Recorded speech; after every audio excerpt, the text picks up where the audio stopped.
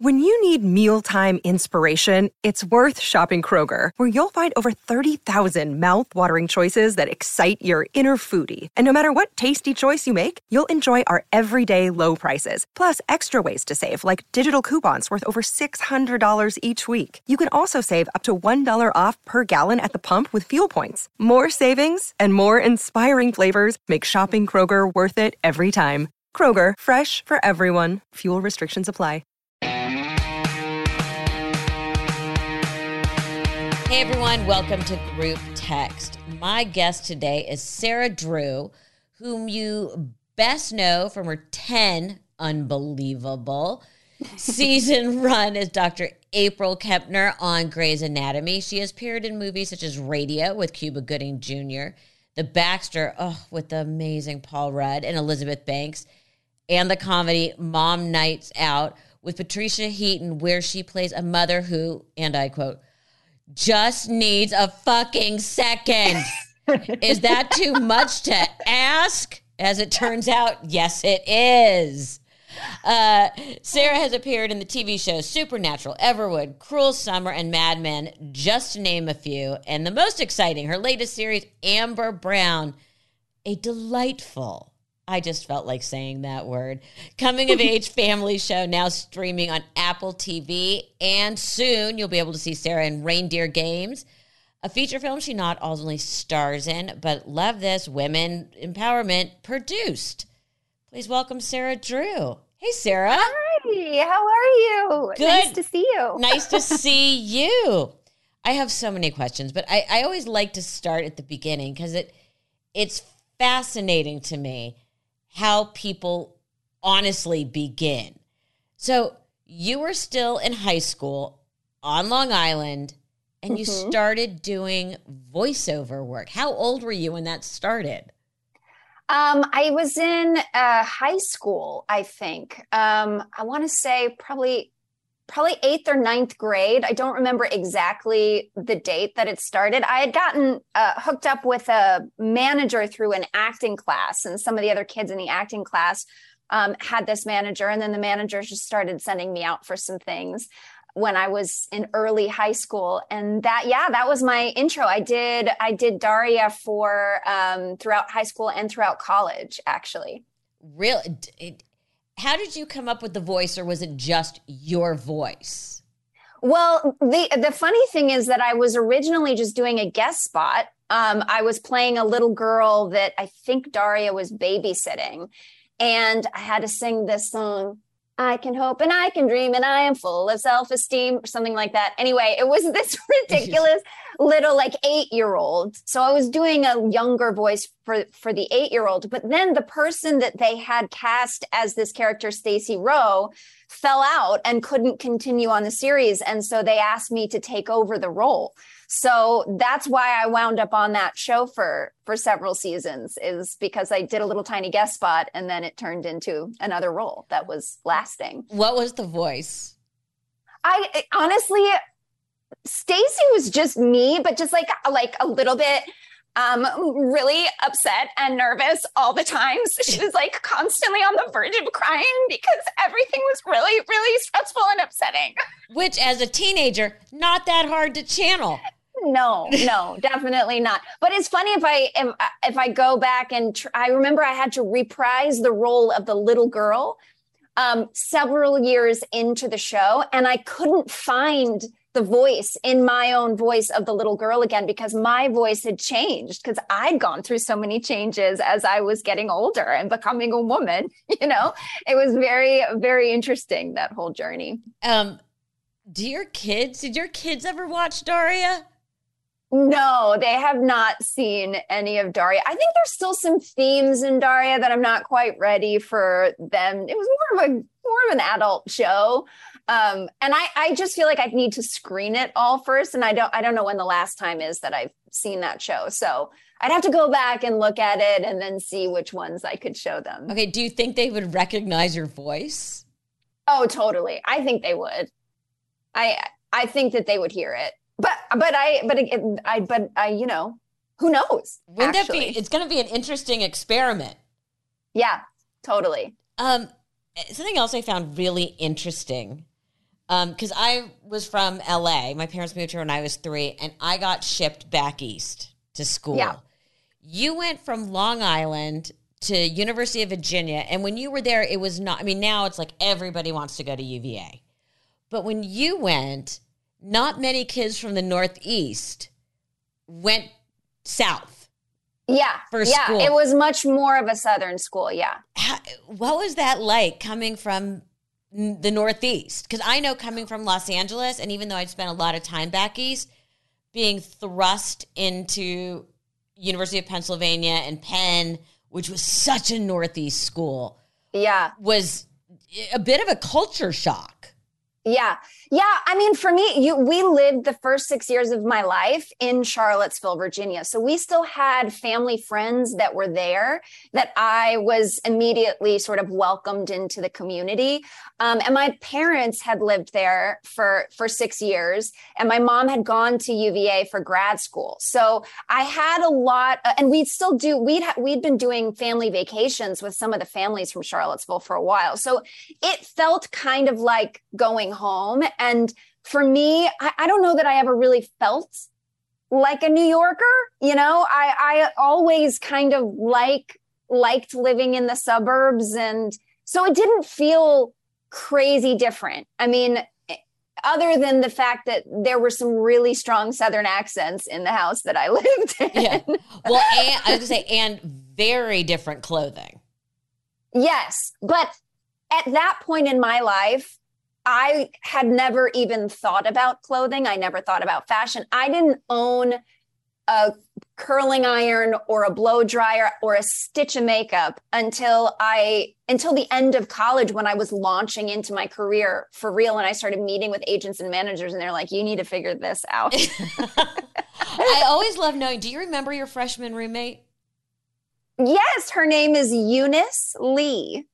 And she was, we worked really well together because I spent a lot of time outside of I was doing theater, and then I was at classes, and I was always doing social things. And we didn't really forge a very strong friendship, but she was quiet and a good roommate. And we both respected each other and respected each other's space. And so it was actually a really good scenario for both of us. Yeah. I ended up in a single, thank God. Being an only child. Yeah. I mean, can you imagine having to dive into living with someone in the same room after growing up completely with all autonomy over your personal space? That would be a shock. But then I lived in a quad sophomore year. Yeah. And then for my junior and senior year, I lived in an 11-bedroom house with 3 bathrooms.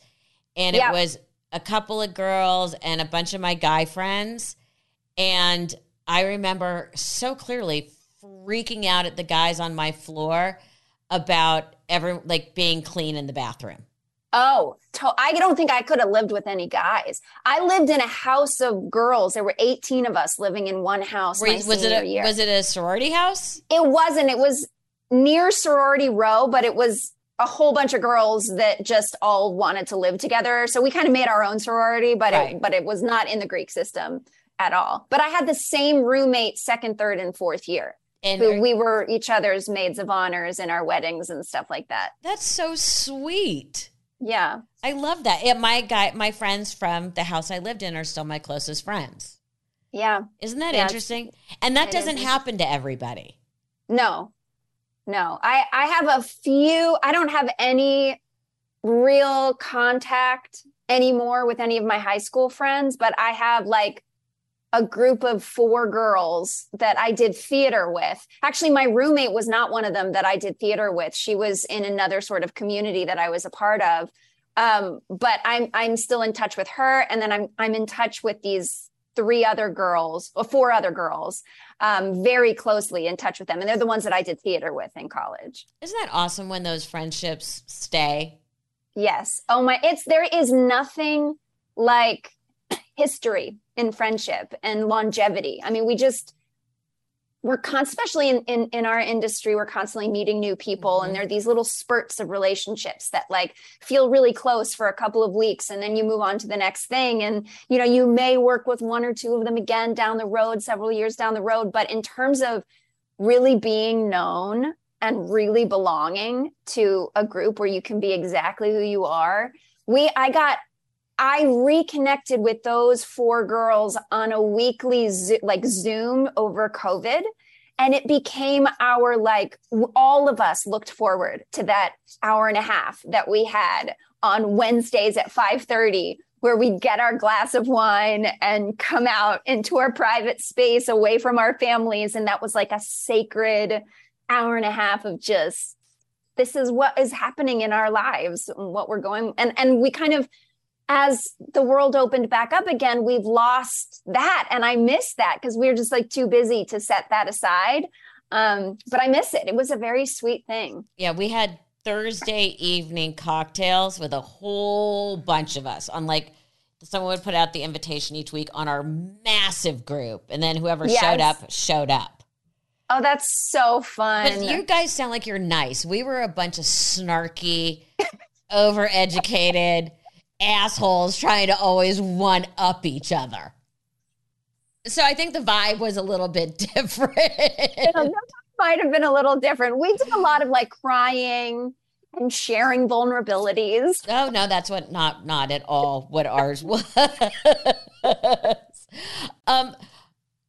Another thing I found really interesting was literally right after college, you started working. Yeah. I mean, that was so wild because I have my mom to thank. She encouraged me to do this musical theater program in New York City in the summer between my second and third year of college. And I discovered doing that musical theater program that I was not cut out for musical theater. Just discovered that was not what I should be doing. Although now my son is really into musical theater now. And now I'm like getting reinvigorated.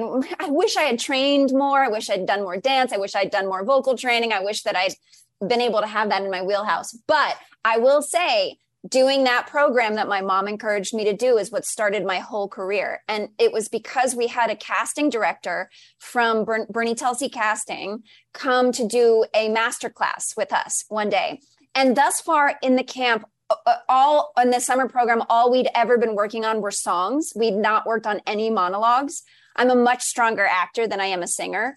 And I was in the bathroom about to go into this masterclass and made a split-second decision to pull out a monologue that I just had in my back pocket that I just knew backwards and forwards instead of doing 2 songs. I was the only one in the class that did a monologue instead of a song for this casting director. And it was the best decision I've ever made in my life because she saw something in me. And then that office started bringing me in for auditions. And the third audition they brought me in for was to play Juliet in a production of Romeo and Juliet at the McCarter Theater in Princeton, New Jersey, which was then I got the role and I did this play the summer before in the first 5 weeks of my 4th year of college.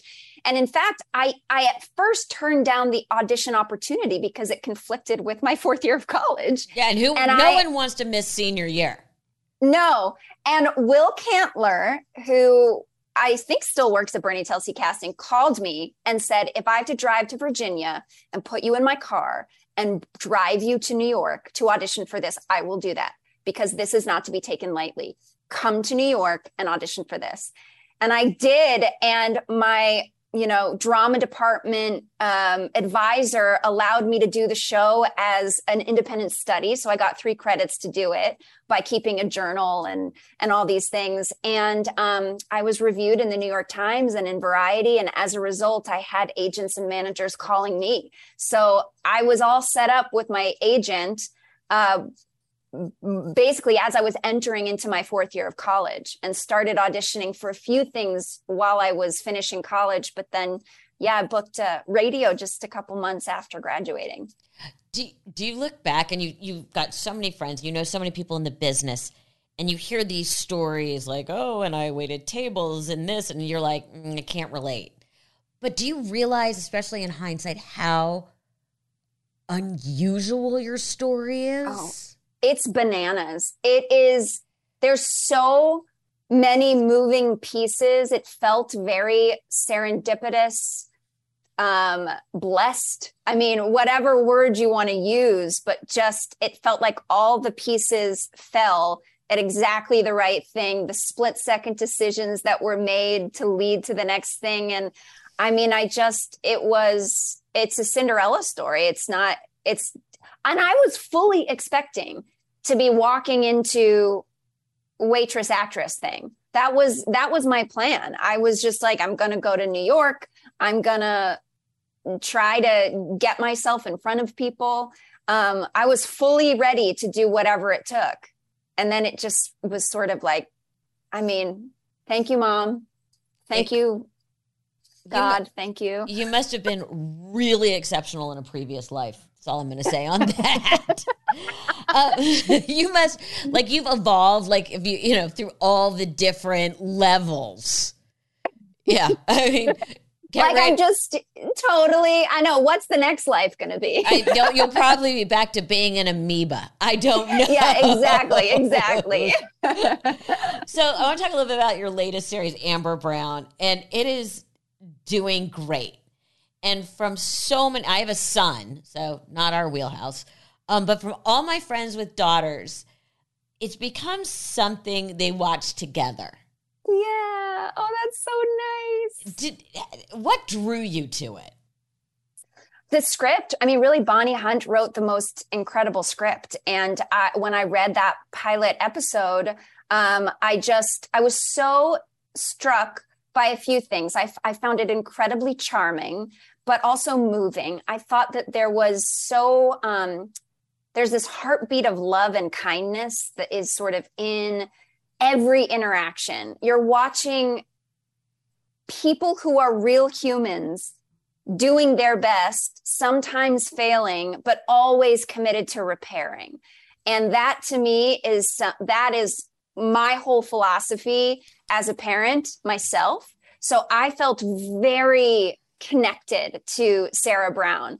And what I really loved about the show too is I loved the vulnerability with which Amber does these direct to camera video diaries where you really see the inner workings, all the vulnerabilities, all the struggles. She's saying all the things that kids are sometimes afraid to say out loud to their parents or to their friends, that they sometimes just bottle up and then it comes out in all kinds of different ways. And here we have this beautiful model of expressing all of that stuff, of getting it out on the table and wondering and asking the big questions. And after walking through this pandemic with my children, they asked some big, deep, heavy, sometimes very dark questions during that time, especially my son, who's older, just in trying to wrap their brains around injustice in the world and the giant that is COVID, that is so out of our control, and the monotony of what can we even look forward to? What is life if there's nothing to look forward to because we don't know when this is going to end? I mean, they're just big questions. And I haven't seen another show where a child is exploring those big questions. And I think they're doing it more than we all realize. So it all resonated with me in a really powerful way. And I was so excited to work with Bonnie Hunt also. I'm a huge Bonnie Hunt fan. Yes. Huge. Me too. How old are your kids? 10 and 7. So yeah, the 10-year-old, I assume, is the one that was really asking those tough questions. Yes. And it's come out with my 7-year-old in other ways, in like anxieties that have cropped up. Like I'm a worry about is my mom or dad going to pick me up on time at the end of school? And it's like, we've never once been late, but we have been anxious for 2.5 years. And so have our children, and we sometimes go, oh, they'll be fine. They're resilient, but really they're going through really big things and oftentimes don't know how to articulate those things. So having words to articulate it for them, spoken from the mouth of this gorgeous, brilliant, vulnerable, artistic powerhouse that is Carson Rose it's a gift. I think it's a gift to the world. It's a gift to kids. And I just watched the whole series with my kids, and I spent most of the time just watching them watch the show. You know, they're laughing hysterically at times. They have certain characters that they're in love with. My son just keeps saying, "Mommy, oh my God, this is so relatable. Everything about this is so relatable." And then he says, I was like, "It makes me so happy that you enjoy this show so much." And he goes, "How do you not enjoy this show? You'd have to be a pretty dark person to not enjoy this show." Oh, you are going to have your hands full when he's a teenager, if he's already using those kinds of words. He's very, very articulate, this kid. Has always been. It's fun. So you're married, 2 children. Amber she's single and struggling with things. Now, I was a single parent raising a son and trying to date. And it's incredibly complicated. Did you have to go and talk to friends who were in the situation? I mean, how did you find the character and the sort of stress and angst that comes with it when your home life is so traditional? Yeah. I have so many people in my life that are either in the middle of divorce, have just gotten, have divorce has just been finalized, have started dating. It's awful. It's awful. Yeah. It's awful. I know. No, I've heard all of the stories. I have been the sounding board for so many horror stories and so much despair, certainly despair at times, but then also the excitement and the newness. I have someone in my life who is very, very close to me, who went through a very difficult divorce recently and is on the other side of it and has 2 kids, and they went through it also. And I heard every piece of it all the way through that journey. So for me, in a lot of ways, this show is a love letter to that person, because now that person is in a new relationship that's delightful and beautiful and vibrant and hopeful, and all of that was happening while I was shooting the show. So I had a very clear, visceral taste of what that experience was. All the custody stuff.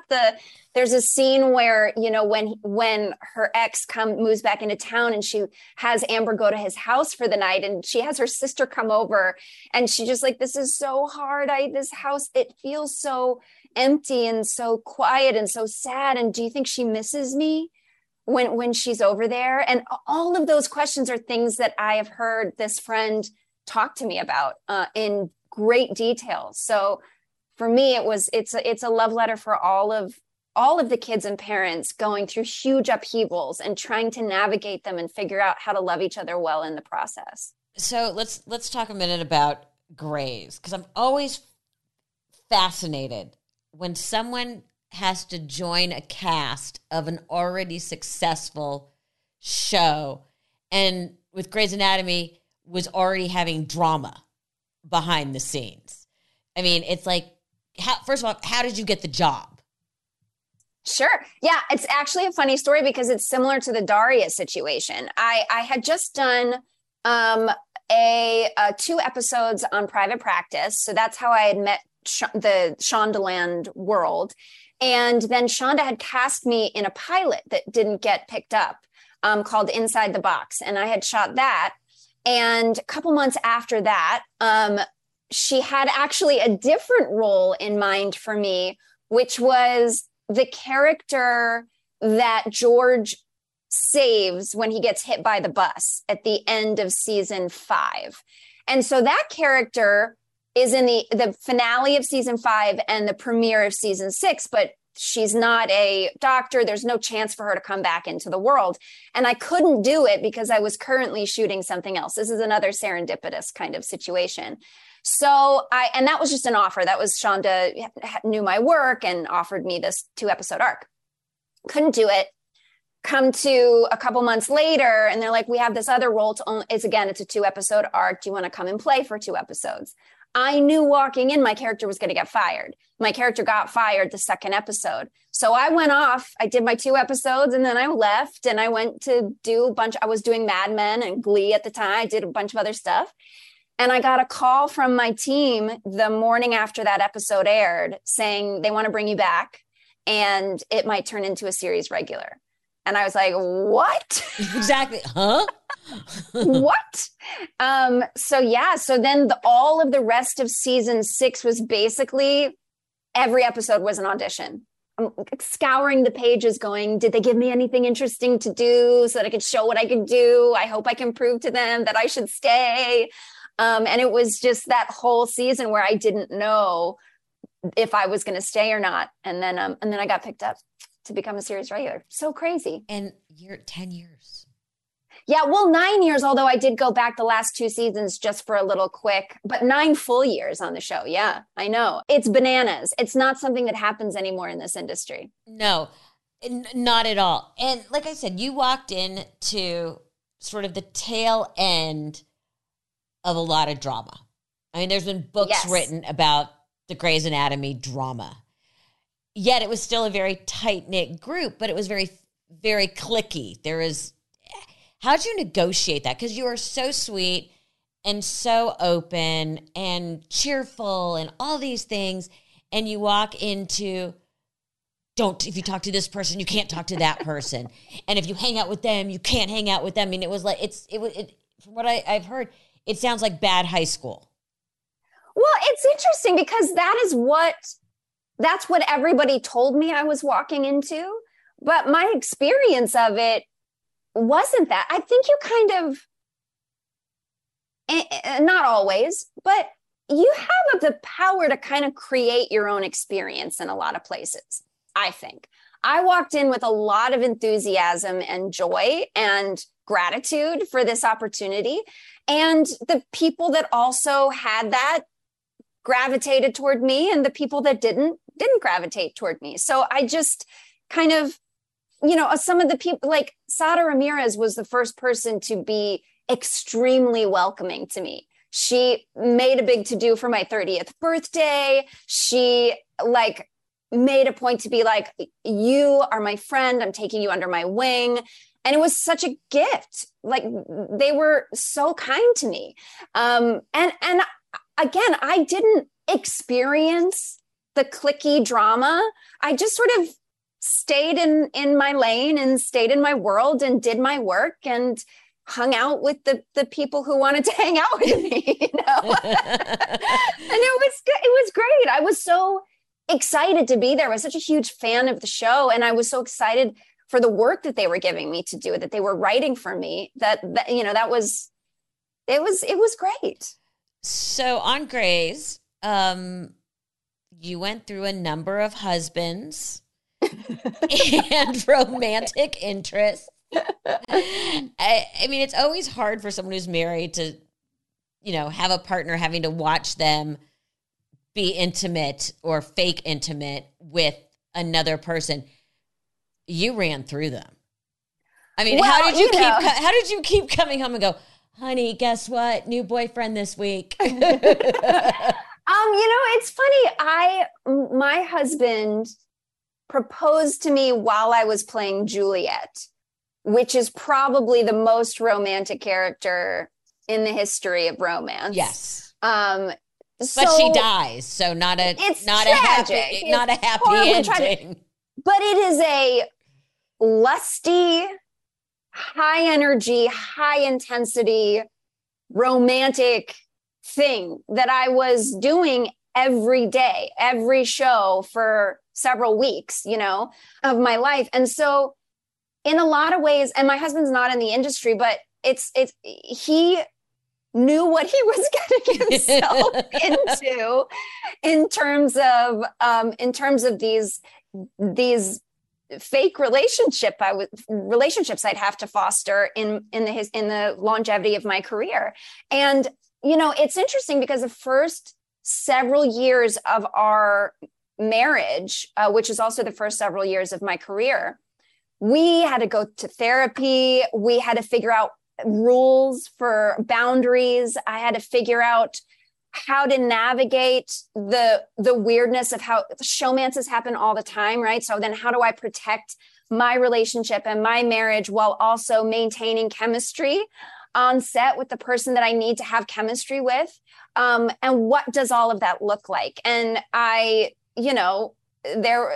we had to come up with rules in order to protect my heart and protect my husband's heart, but also protect my career. And it's worked. I mean, it's a weird thing we do. It's a weird thing we do. But if he proposed to you while you were playing Juliet, so he was like your college sweetheart. Yeah.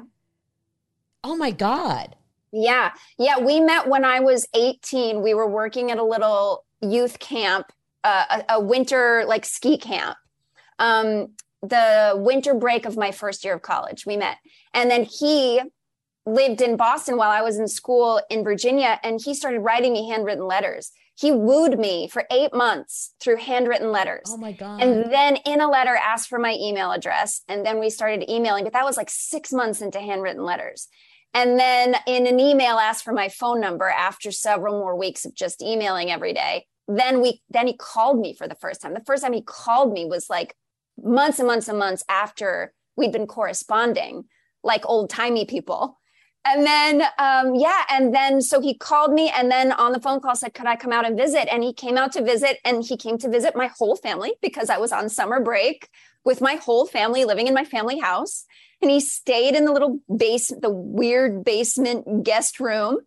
And we took the train into New York and sat in the TKTS lines and got tickets to see the play Wit with Judith Light. We went out to dinner. Brilliant play. Brilliant play. Brilliant. And I knew that I was in love when I looked over at him and there were tears streaming down his face. I was like, a man who can feel and is moved by good art. Yes. And we rode the train home, and he held my hand on the train, and we got back to my parents' house, and he kissed me outside the bathroom. Oh. And that was it. It was so we were long distance our whole relationship, and until after Romeo and Juliet, he moved to Charlottesville to do a job while we were planning our wedding. That is so romantic. Did he have good penmanship? He does have good penmanship. I made him as my wedding gift to him was a book of all of our letters and emails of our whole sort of courtship. I mean, it's funny, call it a courtship because that's kind of what it was. He was very careful with everything. He was really careful. He was already out of college, and he did not want to steal my college experience. He didn't want to be that older guy that came in and deprived me of the fullness of my college experience. So he was very careful in everything that he did, in the way that he pursued me. He's such a good man. You brought up showmance, which I don't think people really know. How do you balance it? How have you guys kept that you have your life and your heart and his heart, but you still have to, flirt's the wrong word, but you still have to keep chemistry with someone on set. Yeah. How do you do that? I mean, there are some practical things, like early in my career, if I was on location, I thought it was perfectly fine to run lines with my co-star in somebody's hotel room. Right. Right. And I've never crossed any lines, but it doesn't feel good. It doesn't feel good for my husband. It's just, so we have a rule where, like, if I'm on location somewhere, we find a meeting room if we need to run lines, or we go to a restaurant to run lines there. But there's no ever being alone in a closed off space. So that's like a practical thing that is just a way to protect everybody's hearts and set clear boundaries for the person that I'm working with. And then the other big thing that was really important to Peter early on is when I would go off on location, it was like going to summer camp. You know, you're working with all of these new people. Everybody's on their best behavior. Everybody's beautiful. Everybody's, shiny and charismatic, because those are the people that get cast in the movies. It's just, everything is heightened, and nobody has the time to see anybody's shit. Yeah. So all you're seeing is this fantastical version, heightened camp experience of other people so excited to be doing this thing that they love so much, right? And then your spouse is back at home handling all the nitty gritty life junk, changing like diapers and changing all diapers. Of that stuff. And And we didn't have kids. We had 9 years. So we figured this stuff out before we had kids. But so we didn't have kids yet, but it would be so lonely for him because I would just disappear. Right. And so one of the things that we are committed to is just checking in on one another. Through me specifically making a point to check in multiple times a day, just a quick little text. I'm thinking of you. I love you. Little picture from the set or what, like little things like that so that he's welcomed into the experience. And it's not like I've just escaped my life to go do something fun. It's like, no, we're integrating this. This is work. This is home. I think another big thing for me that just in the process of being in this industry for so long and having and doing the whole camp-like thing over and over and over again is you begin to see it for what it is. It loses its like heightened. I was just recently, when Outer Banks first came out, I was like looking at all of those kids on their Instagram feeds. And I'm like, oh my gosh, they're having a time of their lives. They're on this show together. They're all obsessed with each other. They're best friends forever. They're not. No, but they're not. But here's the thing. Like, that's the perception, right? And I, as a person who's 20 years older, was like, yeah, I remember what that euphoric feeling was, but none of it's real. It's all false intimacy because you don't really know each other and it's going to be over really soon, and you don't see it when you're in it. But now that I have that perspective, when I'm in something like that, I'm like, I'm at work and I have my whole life and I have my kids and I have my husband and I have my community and I have my neighborhood and I have all of these things that I'm so tethered to emotionally and spiritually that I can see what it all is. That's real. This is fake. It's delightful and fun, but it's fake. And I know that now. But it was hard to understand that when I was younger. Speaking of real, you got to work with Jesse Williams and a video of him naked on stage was leaked before the Tonys. Yes. Have you seen this? And have you seen that before? Because you guys, were you impressed as everybody else? I don't feel like I should comment on any of that. I'm going to leave that to the masses to have their field day with it. All I can say is I went to see his show and it was amazing. And also the other thing that I will say about that whole experience is everybody's naked on that show, in that show. You get, there were like 12 guys standing for like 20 minutes naked, showering before Jesse's scene comes out. So it's not as shocking as everybody's made such a big to-do about it, but it's just part of the show, But he is so extraordinarily handsome. And, you're like, it's just an odd way to see someone that you've worked with so many years. Suddenly you're like, wow, this is awkward. Well, awkward. Yeah, eyes up here, eyes up here. I know, it's a little awkward. It was, yes, it's a little awkward, but also just, I found it to be brave, that all of those guys had chosen to do this show where they have to be so exposed. That was my main reaction to it, was like, that is very brave. And I don't think I could do that. It's one thing about like doing nudity in a closed set with cameras and, and intimacy coordinators and intimacy garments that nobody sees. Exactly. It's another thing to just be fully in front of a massive audience of people and lay it all out there. That takes a lot of courage. So I applaud him for doing that. Not to mention the need that they all have to like stay in shape. Cause if I had to be in a bathing suit in my movie that I just shot, and I was so stressed out about what I was going to look like in the bathing suit. And that's still some pretty significant coverage there. Yeah. So, yeah. I'm just thinking about when you go backstage to say hi, you have to be so careful with your words because everything could be taken in a different way. But again, that's my comedic brain going, nice work, good job, wow, you're fit. I couldn't take my eyes off you. You owned the stage. I mean, what do you? I mean, yeah, That's my sick brain.